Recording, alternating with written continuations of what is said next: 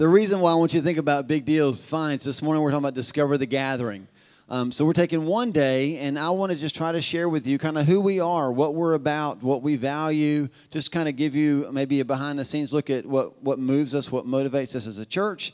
My hope is that when you walk out today, you'll be kind of like, man, I had a great find today. I found the gathering. I mean, a lot of you have been here with us for a while. You kind of get our DNA. You kind of know what we're about. But this is just that official.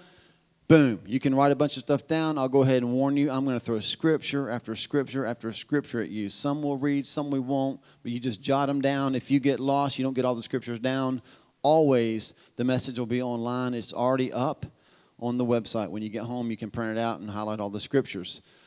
All right, so here we go. I'm going to tell you right now up front where we're going this morning. Andy Stanley, I love to listen to Andy Stanley. He says you should always define the win. And what that means is make sure people know when they have won. Define what the goal is. And so here's the goal this morning. The win this morning is a picture that I have. Here's what we're going to prevent. And I think when you see it, you'll be like, yeah, I think I can agree that that's a good win. Do we have that picture? Go ahead. There we go. This is the win. If we can prevent this from happening to you, then this would be the win. I've never been on a blind date. I'm just curious. Anybody ever been on a blind date? Raise your hand. Okay. I've never been on one, but here's what I would not want to happen if I went on a blind date. I would not want to, especially in today's age, you can be on eHarmony, you can be on Match.com, you can text, you can talk to people on the phone. It's possible that you could have like a 2 or 3 month relationship with somebody that you've never seen, right? And it's possible that as you have that 2 or 3 month relationship with somebody you've never seen, you really start to like them. And then hairy dude in a tank top shows up. And you go, oh, are you the person I've been talking to? You know, we don't want this to happen to you, okay? We would like today, as much as possible, to let you know who we are so that you don't get 2 or 3 or 4 months down the road and go, I kind of like the gathering. And then one day we say, well, by the way, we're about this. And you go, what? We don't want the gathering to become a fat dude in a tank top holding a heart, candy hearts, and flowers, okay? Which, by the way, I don't know if you noticed this or not, but I just complimented all of you and said that you were a really hot chick. Okay, moving on from there. When I was a senior in college, I had been dumped. It was sad and tragic, and I know that you're shocked that that would even happen because you know me. I should have gotten a better all. When I was a senior in college, no, I'm going to give you another chance. Here we go. When I was a senior in college, I was dumped. Thank you. Although I got to say, our Pfeiffer students were a little bit slow there. Yeah, over there. This side was into it, yeah. I was dumped, and so here's what happened. I was dumped. I was on the rebound. That's not a good place to be. But there was this girl. There was this girl, and I'm going to go ahead and tell you right now, it was not Wendy, because you're already thinking, I know the story. No, you don't. This girl was not Wendy. This girl was a cheerleader, and she was awesome.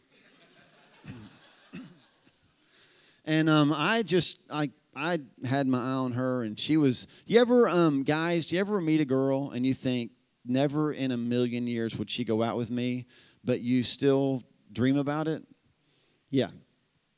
This was her for me, and so because I was so hurt and so devastated, I didn't care what happened beyond that point. So I asked her out, and she said, yes.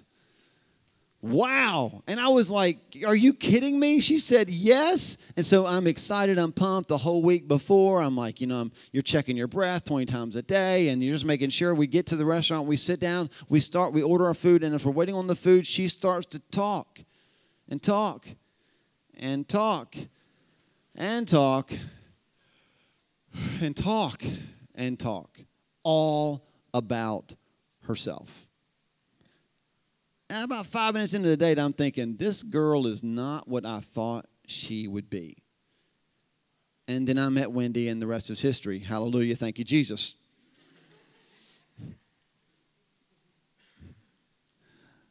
Sometimes we realize that life is way too short to waste like that. And the end of that can be painful, right? I mean, wouldn't it have been great if I'd have walked up to her and said, hey, by the way, I think you're awesome. I'd like to take you out on a date. And she had said, I'd love to go on a date, but I'm just really self-absorbed, and I'm going to talk about myself the whole time. And I would have said, I got a friend I want to hook you up with, right? And I wouldn't have gone. I wouldn't have wasted all those weeks excited about it. I wouldn't have wasted a week before anticipating it. I would not have wasted time or money buying her steak dinner, right? If I'd have known that up front, I would have just moved on. So that's kind of the goal this morning. I want you to know who we are up front as much as we can so that you will feel good about being here. So here's where we're going to start, the big idea. This is the big idea. The big idea this morning is actually our vision statement at the church. This is what we feel like should drive everything that we do and every decision that we make. At the gathering, here's the big idea. We live near God in order to be sent to those far from Him. We live, it looks awesome on the screen, doesn't it? We live near God in order to be sent to those far from Him. And so in order to accomplish that, we've got to be defined by 4 qualities. And yes, they do spell out the word near. Everybody say near. 4 qualities. Here we go. In order to accomplish that, in order to live near God and be sent by Him to those far from Him, in order for that to happen, we've got to, number 1, we must be necessary. Let me explain that because that's a little bit weird, right? We must be necessary. Here's what I mean. All of us, I'm assuming, have experienced the pain of a young love moving away. When I was in middle school, I was a jerk. I mean, I hope I've changed, but maybe not. But I know then I was at least a jerk. And I did this one time. I called my girlfriend, and I told her that my dad, who was a doctor, had been transferred to Raleigh and that we were going to move the next day. Wasn't true, of course, but I just was curious how she would react. And she starts to sob and sob and sob. And I felt like a jerk, but I couldn't tell her it was lying because that would make me more of a jerk. And so I just kind of kept going with it. It was awkward when I didn't move the next day, but whatever, right? But here's the deal. All of us have had young loves, young crushes, puppy loves. They just kind of, we are together, and it's like our whole world. And, you're all 11-year-old bundles of love, right? And then you move away, and you're like, my whole world has just fallen apart. And then 2 hours later, you're over it because there's another crush, right? All of us have kind of experienced that, this pain of, man, I'll never live without you. And then suddenly we realize that we could. We don't want to be that. We want to be necessary. Absence does not always make the heart grow fonder, especially if there was never any intentional commitment to the relationship in the first place. We want to be a church that is necessary in the world around us. Okay, is it making a little more sense now? If we're going to be near the world, bringing them that are far from God back to God in Christ, we've got to be necessary. We can't be a church that people go, I can take it or leave it. Our goal is to be necessary. We want to help others see that they have a need that can be intentionally filled with 3 themes that we will always preach on and always teach on at the gathering. So here's the clue, okay? These 3 things I'm going to tell you that the Bible says are necessary. If I get done with them and you're like, I hate those, you just need to leave. Because this is what we teach, okay? Because the Bible says that these are necessary. Number 1, Jesus' death on the cross. John 3, 14 and 15. All of us know John 3, 16, right? For God so loved the world that He gave His only begotten Son. John 3, 14 and 15 says this right before it. It says, as Moses lifted up the serpent in the desert, so Christ had to be lifted up on the cross. It was necessary that Jesus would be lifted up and killed on a cross. Why? Well, that thing he's talking about with Moses, you ever notice the medical symbol, the pole and the snake? That's what he's talking about. In the Old Testament, a bunch of people were dying, and Moses was like, God, what do I do? And God said, create this snake on a stick, and it's like chicken on a stick, right? Snake on a stick, and hold it up, and if you'll do that and people look at it, they'll be healed. And so what they said in John is this, just like Moses did that, I'm going to lift Jesus up on the cross. And when I lift Him up on the cross, people can be healed. Healed from what? Everything. And specifically sin. Look at the person next to you. Don't talk to them. They're sinners. Here's what Romans says. Romans 3:10. Romans 3:23 is clear. We are sinners in need of a Savior. Jesus' death and resurrection was necessary. So you and I do not have the luxury of making it optional. And I just want you to know up front at the gathering, we will never make that optional. You will always hear. You can have total confidence that when you bring your friends to the gathering, 1, they will be loved. 2, they will be accepted. 3, they will be told that they need Jesus. Every time, because it's necessary. Jesus is necessary. Here's something else that's necessary. Life with other believers is necessary. Proverbs 27:17 says, as iron sharpens iron, so one man sharpens another. So we know this. What does it mean? Life with other believers does what? It sharpens us. But the awesome thing is, you ever had abrasive relationships? I mean, I don't mean like unhealthy, but just people that they rub you the wrong way, but at the end you're better. It sharpens us. But the cool thing is, Psalm 133 verse 2 says that unity in a church is like oil on the top of a head that runs down onto the beard. What does oil do? I mean, it lubricates. It soothes us. Life with other believers is necessary. 1, so we can be sharpened, and 2, so we can be soothed. If you're a Lone Ranger Christian, you're doomed to fail. Let me say that again, because this is America. If you're a Lone Ranger Christian, you are doomed to fail. Ecclesiastes chapter 4, verses 9 through 12. Let me just paraphrase it for you. It says this basically at the end. Pity the man who falls and has no one to help him up. Remember those commercials? I've fallen and I can't get up. The one that I laughed at when I was 18, and now I'm like, I can kind of see that happening. I pity the man who falls and has no one there to help him up. It says that one can be overpowered, but a court of three, who can stop it? Man, there is power in living life together. Jesus' death is necessary. Life with other believers is necessary. And this is critical. The power of the Holy Spirit is necessary. Acts 1:8. If you were here for Acts, this is way back at the beginning. Acts 1:8 clearly states what our call is. We are called to be witnesses for Jesus near and far, right? Starting in our city and working our way out. We're called to be His witnesses. And it's also clear that we can't do that without the power of the Holy Spirit. So let's talk about the Holy Spirit. The who? The Holy Spirit. Look, there's lots of ways to see the Holy Spirit, right? And if you've been in church any at all throughout your life, you've probably been in churches. Some of them are like, hey, the Holy Spirit's awesome. And then the others are like, hey, the Holy Spirit's like my crazy Uncle Earl, right? We never talk about him. We keep him in a closet. But I just want you to know, here at the gathering, we value the Holy Spirit. We preach that the Holy Spirit gives gifts that are necessary for accomplishing the call that He's called us to. We are part of the Assembly of God. That's the denomination that we're a part of. It's a Pentecostal denomination. What does Pentecostal mean? It means that we believe in the gifts of the Spirit. It means that we believe that the Holy Spirit empowers us to be crazy idiots that swing on chandeliers. No. I mean, I guess it's possible. It's not going to happen for me because I can't jump.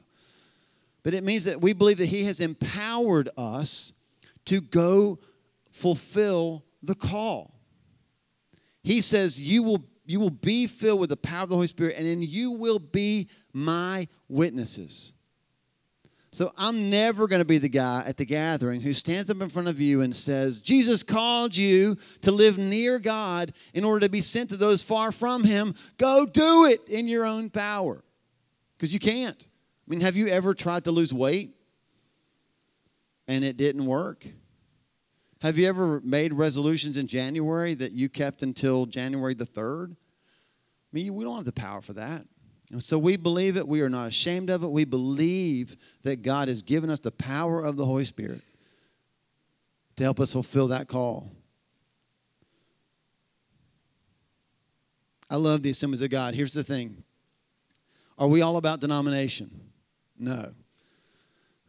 But I love denominations that are committed to a mission call. And the Assemblies of God started as a mission agency. They actually started so that they could send people to those far from God. Does that sound somewhat familiar? Sounds a lot like what we're about. Jot down 1 Corinthians 12, 7 through 11. If you read that, you'll find a long list of gifts that the Holy Spirit gives to the church. And here's what it means practically for you that we're a Pentecostal church. It means that we will always be a church that actively teaches our body to pursue and develop the gifts that they've been given. The person next to you, just take a quick look at them. Do they look gifted to you? If you're married to them, you better say yes. The truth of the matter is that God has gifted all of us, and we are so committed to helping you find your gift. And that passage in Corinthians says that the Holy Spirit has given those gifts out as He determined. So many times don't we look at people and we go, you know what, you could never be gifted. I mean, I see you on the outside, you got no shot. I mean, we wouldn't say that out loud, would we? But we would think it. And yet the Holy Spirit if He looks at this whole room this morning, and He does, here's what He does. Okay, let's see. You might need the gift of mercy. You need the gift of administration. The gift of tongues, interpretation of tongues. Oh, man, I need to give you the gift of healing. See what I'm saying? That's what He does. He starts to distribute the gifts in the body the way that He determines. And what it means for you practically as a Pentecostal church is that we will never be a church that stands up and goes, well, you know, like he might have like 20 gifts, but we're just going to talk about the 3 that make us feel good. Man, I'm all in on this thing. I'm all in on finding all the power that we can possibly have from God and the Holy Spirit. We're also committed to yielding that power with responsibility. I thought about doing this as a illustration. This would have been fun. Bring a little chainsaw in here, crank it up, ring, and hand it to a 3-year-old. And then just tell them to start running wild. What would y'all do? I'd be hanging from that. That's what I'd be doing, right? I would be jumping faster than, like, that dude's white. He can jump when there's death involved, right? I believe sometimes that's what we do. I think sometimes we don't use power responsibly. So we just let people go crazy and run wild. We're not that place.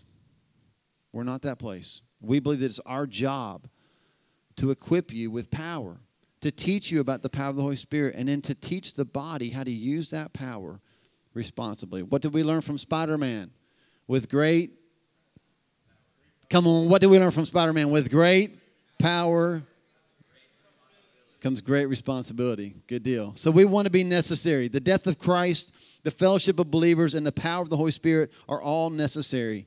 And because we want to be necessary, we will intentionally teach those truths. That's in. Number 2, we got to be equipping. We must be equipping. It's a great word, equipping. If you spent any length of time here, I'm going to make a statement and you will not go, what? I can't believe that. We are, at the gathering, a teaching church. What? You're holding an outline right now. Every week you come in, you have blanks. Every week you can scan a QR code and get notes. I mean, this stuff I know you think it does. It just doesn't go poof and there it is, right? I mean, we actually develop this stuff because we are committed to equipping you. We take seriously our call. It's found in Ephesians chapter 4, verses 11 through 13. Let's read that real quick. Ephesians 4, 11 through 13. Everybody good? Nobody's having seizures because the lights keep flickering? Okay, it's a Pentecostal church. I can have a seizure. I'll fit right in. Kidding. A little Pentecostal humor. That was great, wasn't it? You like that?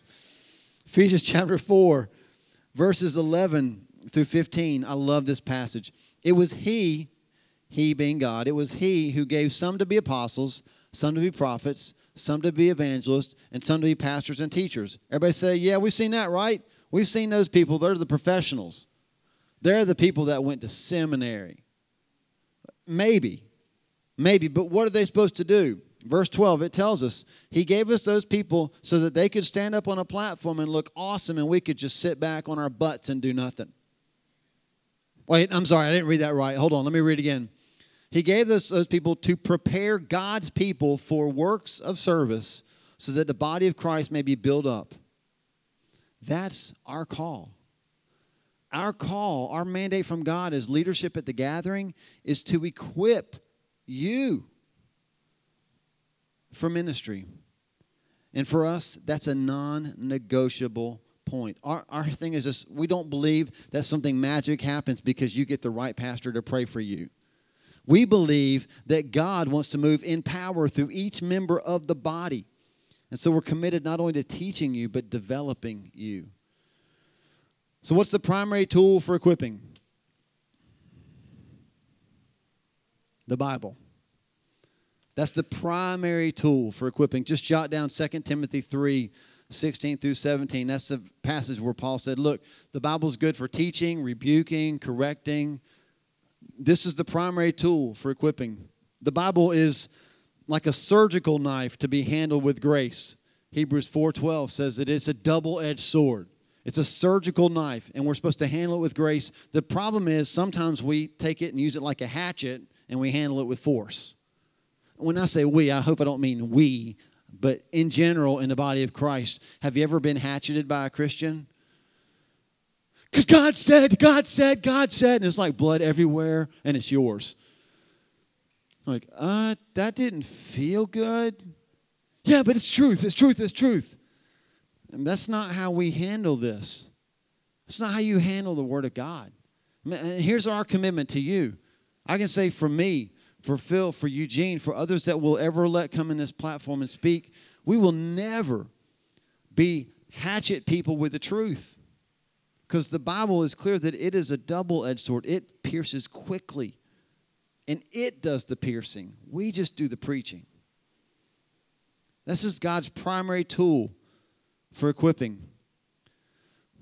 How a church practically and organizationally works out the command to equip is not really specified in Scripture. That blows me away. I spend a lot of time reading the Bible like, how do I do it? It just tells you what we're supposed to do. And he kind of leaves some of that up to us to figure out practically in our culture what's relevant here, how it works for us. And that's cool. So let me just tell you how we've worked that out at the gathering. We feel that the best leadership model, according to the Bible, is eldership. We've seen elders. If you've been with us through Acts, we've talked about elders a number of times. There's other places in the New Testament where he writes letters and he talks about elders as leaders in the church. Many of us have attended, many of us have probably been members of churches that were very congregational in the way that they ruled things. So they would do things like this. Everything was a vote, right? They were thinking about changing the toilet paper in the bathroom to go from over to under. We're going to need to have a vote. All in favor of over. All in favor of under. Over wins. We're changing the toilet paper. Let's go rock the world for Jesus. I don't see that in Scripture, okay? So I want to make sure I'm very clear about this. You don't have to agree. I just want to at least make sure that you understand our perspective scripturally. That, what I just described, seems to be very American, but in our understanding, it doesn't seem to be very biblical. So when you read through the Bible, the biblical model seems to be this. And you can jot this down so you don't forget it. Everyone has a voice, but not everyone has a vote. Everyone has a voice, but not everyone has a vote. Let me just give you a couple scriptures to jot down so you know I'm not just feeding you a big line here. Because I know this is very different from our culture, okay? I totally get it. Here's what it means. 1 Corinthians 2:14. That talks about how some things are only spiritually discerned. Matthew 11:15, among many other times in the Gospels, Jesus would end a teaching with this: let those who have ears to hear, hear. Okay? So we learn in Corinthians that some things can't be naturally understood, but some things have to be spiritually understood. And we learn from Jesus that I'm telling you spiritual truth, but not everybody's got ears to hear it, right? And then we know this is the worst one of all, Mark chapter 4, the parable of the sower, where he throws out seed, and he throws out seed on the 4 types of soil, and only one soil actually produces fruit. That's the parable that led Billy Graham to say this. According to the scriptures, what Jesus taught us was, if I stand on the platform in a church, 25% are saved. Let that sink in. That scares me. Mainly because congregational rule, that method of running a church, basically says this: everybody gets a vote, but not everybody's spiritual. So that's democracy. That's not in the Bible. The Bible talks about having wise men, wise leaders, who seek the face of God, who can be trusted by the people, and who can lead the people. And that's the model that we've adopted here. It's a little bit different. Usually people that have elders are Presbyterian, right? Baptists have deacons. But the deacons in Baptist churches function like elders in the Bible. And so we're just going to be very clear. That's what we believe. That's the leadership we've chosen here, is elders. Because I couldn't even get you guys to agree on who's better, Wolfpack or Tar Heels. Although we all know it's the Wolfpack. Right? Yeah, see, we can't even decide football. How are we going to decide the kingdom of God? So we here entrust elders who seek the face of God to give input into where God's taken the gathering. Just because someone is in church doesn't make them spiritually wise or discerning. So do they have a voice? Absolutely. Do they have power of a vote to determine spiritual matters? No. Could they? Yes, as an elder. Now, let me tell you how the process works. In our early stages, because this next Sunday will be our 2-year anniversary. So in the early stages, when we were meeting in my house, just like 20 of us, there were 3 men. And we said, these 3 men, I said as a pastor, I feel like these 3 men, they've got a heart for God. They've got a heart for this church, for the vision of this church. And I asked the people, hey, what do you think about these guys? And they said, absolutely, man, we so see that. So everybody in that room, and 20 people in the room, have a voice, right? And so those men were Larry Emmerich and Nehemiah Parr, who's not here today because he's out camping, which is awesome, I guess. I'm not a camper. Anyway, if I was a camper, that'd be awesome. And Jay Phillips. And so those were the 3 men. And so these 3 men, I've met with them for the last 2 years, and we meet once a month, and we pray together, and we talk about the church, and we talk about issues in the church. And many of you go to them and will say, man, what about this, and what about that, and we need help here. And they've got a heart for you guys. In the last 2 months, these men, and I shouldn't say the last 2 months, it's just official in the last 2 months. In the last 6 to 7 months, we've been praying, God, we got to have more elders. We need more reliable men that have a heart for Jesus, that will seek him, the kingdom, and the will of God for this church. And so in the last 2 months, Tyler Thompson's come on board as an elder. And Phil's going to be an elder. And so these are the 5 men. Now let me tell you how this is going to change going forward. Okay? Because we want you to have a voice. And so early on it was like, look, you ever been going on a family trip and you're just so stressed, you got to get on the road, you got to get started, so you just tell your kids, just get in the van. Just shut up and get in the van. We don't have time to discuss it. Just trust me. I'm the mom. I'm the dad. I know where we're going. Get in the van. We're going. Right? Well, that's kind of how it's been starting the church. But we're at a place now where we want to be even more intentional. Eldership is a very serious deal in Scripture. And so we want to be more intentional. And we want to make sure that everyone has a voice, even if everybody doesn't have a vote. And so what we will do going forward is once a year, when it's time to seek God about who we need to have in a position of elders, then we will make sure you know well in advance. For the next 2 or 3 months, the elders are beginning to pray right now about who God would be tapping for the next role as an elder. And maybe you know somebody. Maybe you sit next to somebody in church and you're like, man, that guy is on fire for Jesus. He would be an awesome elder. And that's your opportunity to come to the elders and just say, how about this person? And then when we've prayed about those people and we feel like this is the person these are people that God wants to use in eldership, we'll let you know that, which gives you the chance, and we value this. We love feedback, right? So what if I get up and I go, so Eugene's going to be an elder. The elders have met about it. We prayed about it, and we just want to let you know that. And just if you've got any reason why Eugene shouldn't be an elder, just make sure you let us know. We would love it if you had to come to us and say, Paul, I don't know if you know this or not, but Eugene kills people. What? Like, you mean the Eugene? Like, get up and does announcement, Eugene? Yeah. Like, he killed my cousin Ralph. You think we need to know that? Yeah. And who's that on? It's on y'all to tell us. So we're not trying to be dictators that tell you everything. We're just trying to seek God for the church. And that is a part of that's how the process allows everybody to have an equal voice, even if biblically they don't have an equal vote. Now, if you're like me, you've immediately started to think of the worst case scenarios. You have already started to think, what do we do if we get the power-hungry elder who is hell-bent on getting shag carpet at the gathering? Well, I say we shoot him. That's what I say, right? The truth of the matter is, that process that I just described to you would never allow a person like that to be put into a position of eldership with a heart like that. Because according to Scripture, do you know what the true test is to be an elder? The true test is that these men are willing to lay their lives down for you. Now, I don't know how you are, but people who are willing to die for me, I find it a lot easier to trust them to make decisions concerning me. And I can tell you right now, the men that I just mentioned to you, because, I mean, you can get like, well, I didn't have a say. Yeah, get in the van. It's time to go.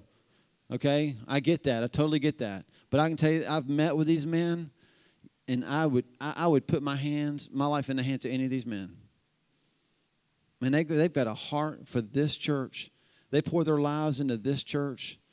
They love this church. And I love that. I love that. So we equip you. The leaders here equip you. But here's the great thing. Elders don't do everything because we're called as a church to equip you to do the ministry. And so the simplest way for you to start finding out what you were made for is to start serving on an iOS ministry team. Everybody say iOS. What in the world does that mean? It means this. Anybody got a mobile phone? Your mobile phone has what's called an iOS system. It's an operating system. And we believe this, that what operates the church at the gathering are servants. People who are willing to say, you know what, I'll do more than just sit on my butt and listen. I will jump in and serve. And that's what operates a church. And so the iOS ministry teams, it stands for I Offer Service. And it just says, we believe this. You're never more like Jesus than when you serve. You're not like Jesus when you sit and take notes. You're never more like Jesus than when you serve. And so our iOS teams, there are plenty of opportunities. You've seen some of these, you know, the people that look like pumpkins, right? The orange shirts. Like, can we get different shirts? I look like a pumpkin. No, we could, but I just like the fact that it makes you look like a pumpkin. Just kidding. However we do it, orange shirts, lanyards, whatever, there's plenty of places for you to serve. I was talking with Carol. Carol's over our guest services, and so we're kind of working through, like, how many people do you need? And lo and behold, we find out that just for her stuff to work on a Sunday morning, she needs 20 people. Just her stuff, 20 people. So my guess is on a normal Sunday at the gathering, we probably need 30 to 40 volunteers that are willing to say, you know what? It's not about me. I'm coming to stand and serve other people. I'm going to serve people who are far from God so that they can come near God in Christ.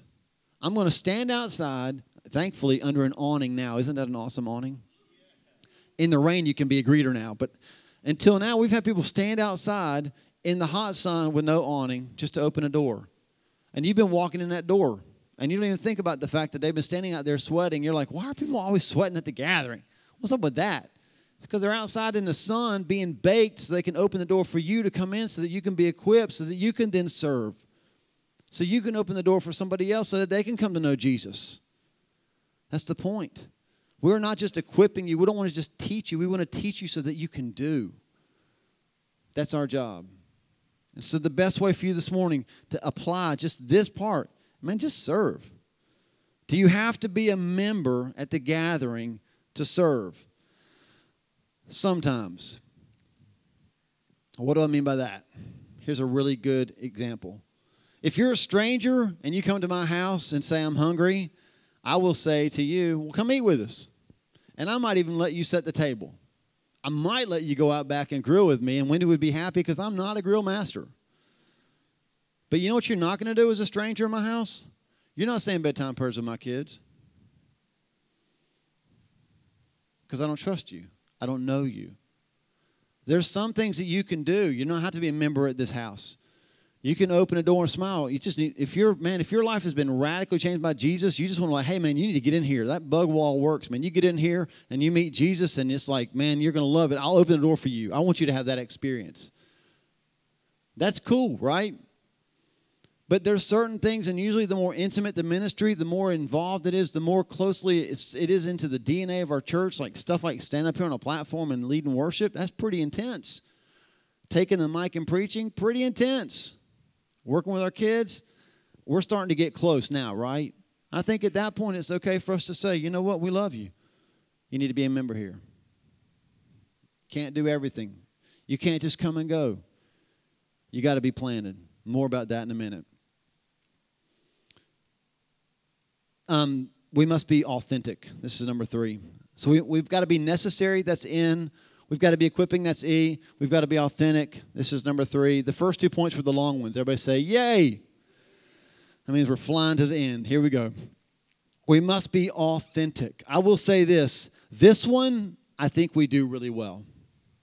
This one I get all the time. People walk in, they go, I don't know what it is about your church, man. I just love it there. Like, I mean, can you give me a word to describe it? I mean, anything to help us? Like, what is, and here's what we get all the time. I don't know, it's just like it's real. This one we get. But I want you to know something. It doesn't happen accidentally. We're intentional about being authentic. Here's why we've got to be authentic. I hope this statement does not offend you. But the people that are far from God, that Jesus is sending us to, do you know what they have? They've got great BS detectors. They know a liar from a mile away. And so we can't just say it and not be living it. At the gathering, our faith is made authentic through community, specifically through community groups. Here's what this means. The way that we develop authentic faith is a word, I'm going to say it, you're going to be like, oh, I wish you'd have said marshmallows. But the way we develop authentic faith is through friction. Yeah, just write friction under number 3. I'm going to give you some verses. You're going to be like, I can't believe that's in the Bible, but it's in there. We use the word family around here a lot, and it's a great metaphor for who we are. We tend to have good times, and we tend to have bad times. We laugh together. We rub each other the wrong way. It's probably not much different than your family or mine. But guess what happens in the process? 1 Peter 1, 6 through 7 says that friction makes your faith like gold and gives God glory. He said, why are you surprised? Don't be surprised when you're encountering hard times, because it's refining your faith like gold and giving God glory. John 13:35, Jesus said, they will know that you're my disciples when you have love for each other. So what that says is when we truly love each other authentically, the world sees Jesus. People like to be alone because it's easier. I asked you earlier about introverts and extroverts. I am an introvert. Hard to believe because I'm the one on the platform holding the microphone. But listen, I am an introvert. I would choose a deserted island any day of the week. People, I love people, but you can ask Wendy at the end of today, because I've been around all of you, I'm just like unplugged. I'm just dying. And I need to go be alone. I need to go watch a Panthers game. I just need to do something by myself. I need to go run for 2 hours. I need to do something, and that charges me back up. So I want you to at least know this. If you're an introvert, I totally understand that community groups make you want to wet your pants. I get it. I totally get it. but it doesn't allow us to make it optional. Remember how we talked about this was necessary? Life with other believers is necessary. It's just that it comes easier for extroverts. Extroverts are like, yes, let's do it all together now. We'll even choreograph a dance. It'll be fantastic. We'll put it on YouTube. It'll be our community group YouTube. And introverts are like, dude, I'm not coming to that. So I do at least want to say to you that half the room loves this and half the room hates it. At least if you're an introvert, you can take solace in knowing that your pastor is too. And this is not the easiest part of it for me. But being alone will never make you the best you can be. We got to have friction for that. And you and I actually provide the friction for each other. Now, I want to give you the verse so you'll know it's biblical. Just write down Hebrews 10:24. Hebrews 10:24 is a great verse. It says, let us then spur one another on to love and good deeds. Okay? Let's spur one another on to love and good deeds. And I just pulled out my phone. I got on Blue Letter Bible, and I looked it up so I could sound really smart today. And I found out what the Greek word means that we translate spur. And this is awesome because it's in the Bible. I can't believe it. The word literally means to irritate. Nobody preaches that in church. That part of what we're supposed to do for each other is irritate each other. And in the irritation, it makes us better. Like, look, I'm a runner. I don't like irritation. Okay? I don't have time to go into the story, but bloody nipples are real. It's true. Don't Google it. Or at least if you do with other people around you. It's awkward, but it's real. And it just, irritation, it just chafes. And all of a sudden it's like, I mean, you can see pictures of people in marathons. And this is like red running down their shirt. And it's awful. Chafing is not of God. Except in this case. And so let's just bring it all full circle, right? I know you're still stuck on bloody nipple. That's awesome. It's a great phrase. Friction. What did we learn in the necessary step? What happens when we have life together? It sharpens us because there's friction. But the good news is there's body glide as well. It's called the oil of the Spirit. We just talked about it earlier. And so the body soothes one another as well. So I'm not going to call you to join a church where we just fight all the time because it makes us stronger. There's people that parent like that. Just throw their kids out and say, just boys will be boys. Just have at it, fight. If it's not broken, you'll heal. That's not my idea of parenting, okay? Like, okay, just duke it out, boys. But sometimes it happens. We start to fight. But the great thing is, biblically, the body of Christ comes in and soothes one another as well. Psalm 133, we talked about it. It's like oil coming down the beard of Aaron. So Hebrews 10:24, part of what we do here in the church so that we can have the authentic faith that, believe it or not, the world is craving. I tell you this all the time. The people that don't love Jesus, they want you to win. They want your faith to be real. They're so tired of fake Christians. They want somebody to have something real. And the way that we get real faith is we irritate each other. We live near each other in community so that we see each other at the good and the bad and find out that we're loved anyway. And that's fantastic. So spur each other on. Irritate each other for Jesus. You're welcome. Number 4. This one's going to seem like a no-brainer, but we've got to put it out there. We must be relational.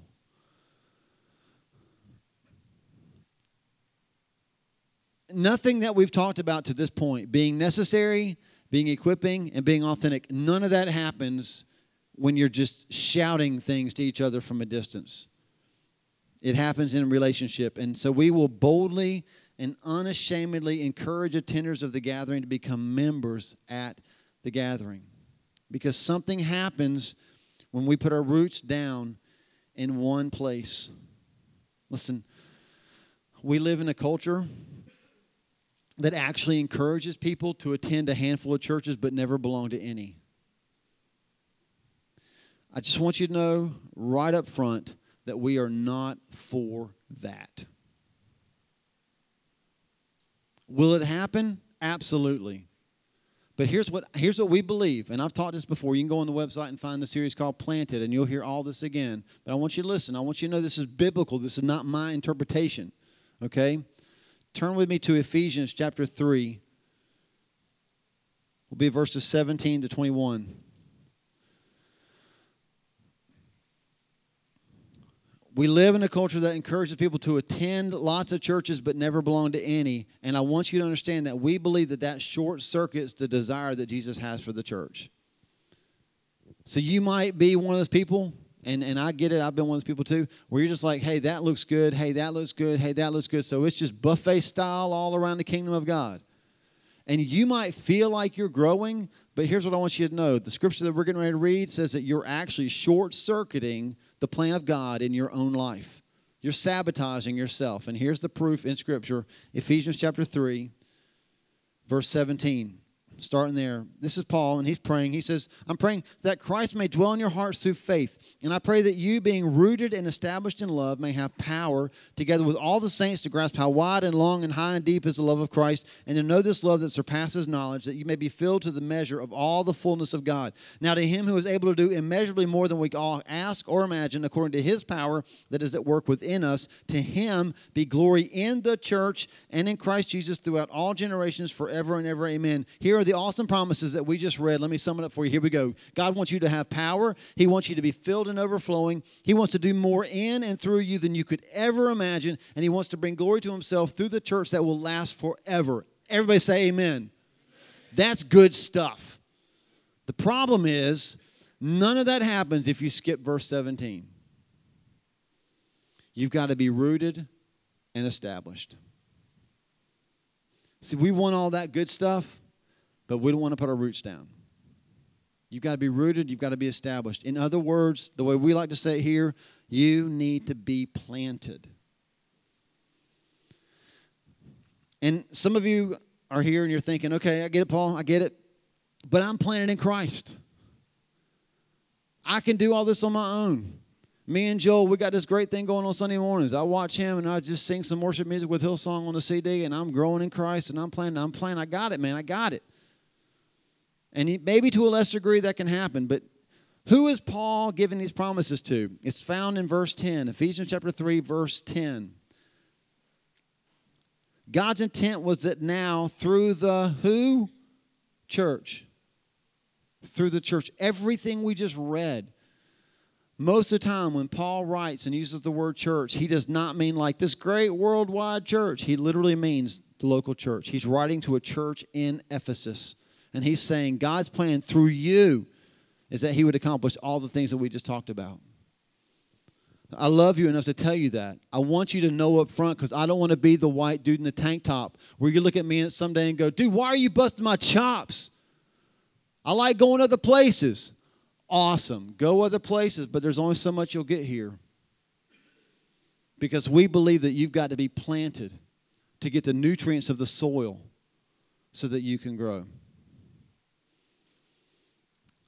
The relational aspect of this is why we use a word like covenant. That's why on the back side of your note sheet, it actually says a member covenant.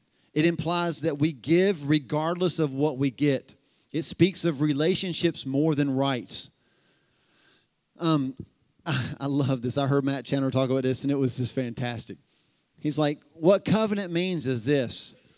It means that you don't walk into church and go, well, somebody better greet me. Somebody better greet me right now. Somebody better greet me in the next 5 minutes or I'm out of here. Because that demands rights. But a covenant says, I will greet. I will serve. And I will do it regardless of whether you or I do it. He says this, he says the fact that it's a covenant is what makes a wedding so special. Weddings wouldn't be nearly as good if the vows went something like this. I promise to love you and to keep you as long as you do everything I ask you to. As long as you pick up the laundry, I'll also mow the grass. Or in our case, even if you do the laundry, I probably won't mow the grass. See, if marriage vows were like that, we'd be like, yuck. That's not going to last. But a marriage vow, the reason that you women love Nicholas Sparks movies is because when you watch them, you think, oh, he loves her no matter what. And that's covenant language. I'm challenging you. Bring that into the church. How about we love each other with covenant language? No matter what. You know what helps you do that? Being planted. Do you know why Parker, Will, and Sydney are still my kids even on the days that I'm a jerk of a dad? Because they have my last name.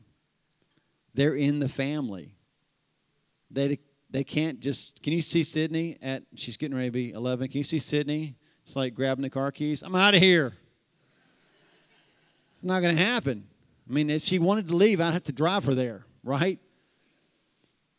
There's so much safety and so much comfort in that, being a part of a family. So this is who we are as a church. We are necessary. We are equipping. We are authentic. We are relational. And these are the aspects, the characteristics that help us accomplish our mission. We want to be near God in order to be sent to those far from Him. That comes from, let me read you that verse, Ephesians chapter 2.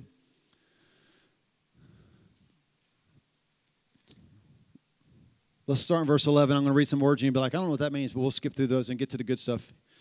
Therefore, remember that formerly you were Gentiles by birth and called uncircumcised by those who call themselves the circumcision. Verse 12, remember that at that time you were separate from Christ, excluded from citizenship in Israel, and foreigners to the covenants of the promise, without hope and without God in the world. That is what you and I were. If you're here and you don't know Jesus, that is what you are. You are lost. You are a foreigner. You do not have hope. You do not have a family. You are alone in this world. But verse 13 says this, but now in Christ Jesus, you who were once far away have been brought near through the blood of Christ. We live near God. We come in here on a Sunday morning near God in order to be sent to those on the other 6 days of the week who are still far from Him so that they can come and be near God. You want to know how you can plug into that? You can take that snazzy little rat card that you got this morning, and on the back of there's a QR code. You scan it with your smart device, and it'll take you to our website, and it'll tell you exactly the steps that you can take to do that. We are intentional. This is who we are. It's what we're all about at the gathering. And so today, here's what we want to do. We want to give you the opportunity to say yes to being planted here. We want to give you the opportunity to say yes to serving here. We want to give you the opportunity to say yes to being in community here. So here's how I want us to close it. The band's going to come up, and they're going to start playing this awesome music behind me. And I just want to read through with you the covenant. You don't have to read it. I'll read it for you. I want to read the covenants on the back of your sheet once I get one. Can I borrow somebody's sheet? Sorry. It would have been smart if I'd have gotten one of those. Thanks. And then after I read the covenant, we're going to take time to pray and receive communion. Now listen, let me just make this clear. This morning, if you love Jesus, you can take communion. If I read this covenant and you go, well, that's just a bunch of hogwash, I'd never ever sign that. Well, you can still take communion with us. Here's what our member covenant says. And I pray that you, being rooted and established in love, may have power together with all the saints to grasp how wide and long and high and deep is the love of Christ. Ephesians 3:17 and 18. Being a member at the gathering is more family than formal. And yet we understand the power that lies in walking this journey together with others. The Bible recognizes this truth in Amos 3:3 when it asks a simple question, do two walk together unless they have agreed to do so? And the obvious answer is no. Not because we didn't sign a long list of things that we have to do or believe, but because it's just really hard to accomplish things when everyone is going in different directions. Not only that, it hurts. So being a part of the membership of the gathering really boils down to agreeing with our mission. Living near God, that happens through worship and personal spiritual growth. Living near man, that happens in fellowship and community. And making disciplers through service, outreach, and intentional relationships. Our commitment to you as the elders and leadership at the gathering, if you're planted here, this is what you can expect from us. And if we don't do this, you can come and tell us that we're not doing our job. Our commitment to you is that we will love you deeply, equip you fully, protect you fiercely, and walk with you honestly. We take seriously our responsibility to help you discover what you were made for, Ephesians 2:10, to equip you for a steady life of service to God and man, Ephesians 4:11 through 13, and to help you prepare for the day when you will present yourself to Jesus, Revelation 19:6 through 8. And here are our expectations of you. And I think this is critical, okay? This is covenant language again. This is stuff that you commit. You say, I'll do this. What? Not you're not saying, hey, I'll do this if everything's perfect. That's easy. But you're saying, I'll do this because I'm planted here. This is my family. You ever, before I read this part, you ever been outside, Dad's working in the yard, and it's really hot and you're sweating, and you come in and your kids are playing a game? How's that go? I'm like, are you serious? I've been slaving outside and you've been playing a game. I might not say it, or I might think it, but at some point when you're in a family, don't you just look at the kids in your family, the people in your family, go, how about carrying your weight around here? Don't you do that? Please nod your head if you do that. Okay, just to make sure I'm not the only one. Listen, church is no different. Church is no different. Church is made up of consumers and contributors. And we don't want you to be a consumer. We want you to be a contributor. So our expectations of you, and we have them, they are more practical than legal because each of them are necessary to maintain the relationships that are so valuable in the body of Christ. We expect our members to serve in the church. Put on an orange shirt, find your place, and serve. We expect our members to pray for the church because you love it. To give to the church. Yes, more than $1. Because we expect that we're going to equip our church how to obey God in giving. We expect that so much so. We invest that so much in you. Do you know what we do when people come to the gathering and give for the first time?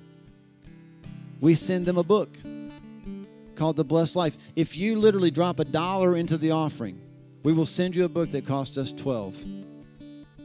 Because we so believe that God blesses generous people. We expect people here at the church to give. We expect them to read their Bible regularly, to love their brothers and sisters in Christ, respect the authority of the church leaders, attend worship services. I can't overstate that enough.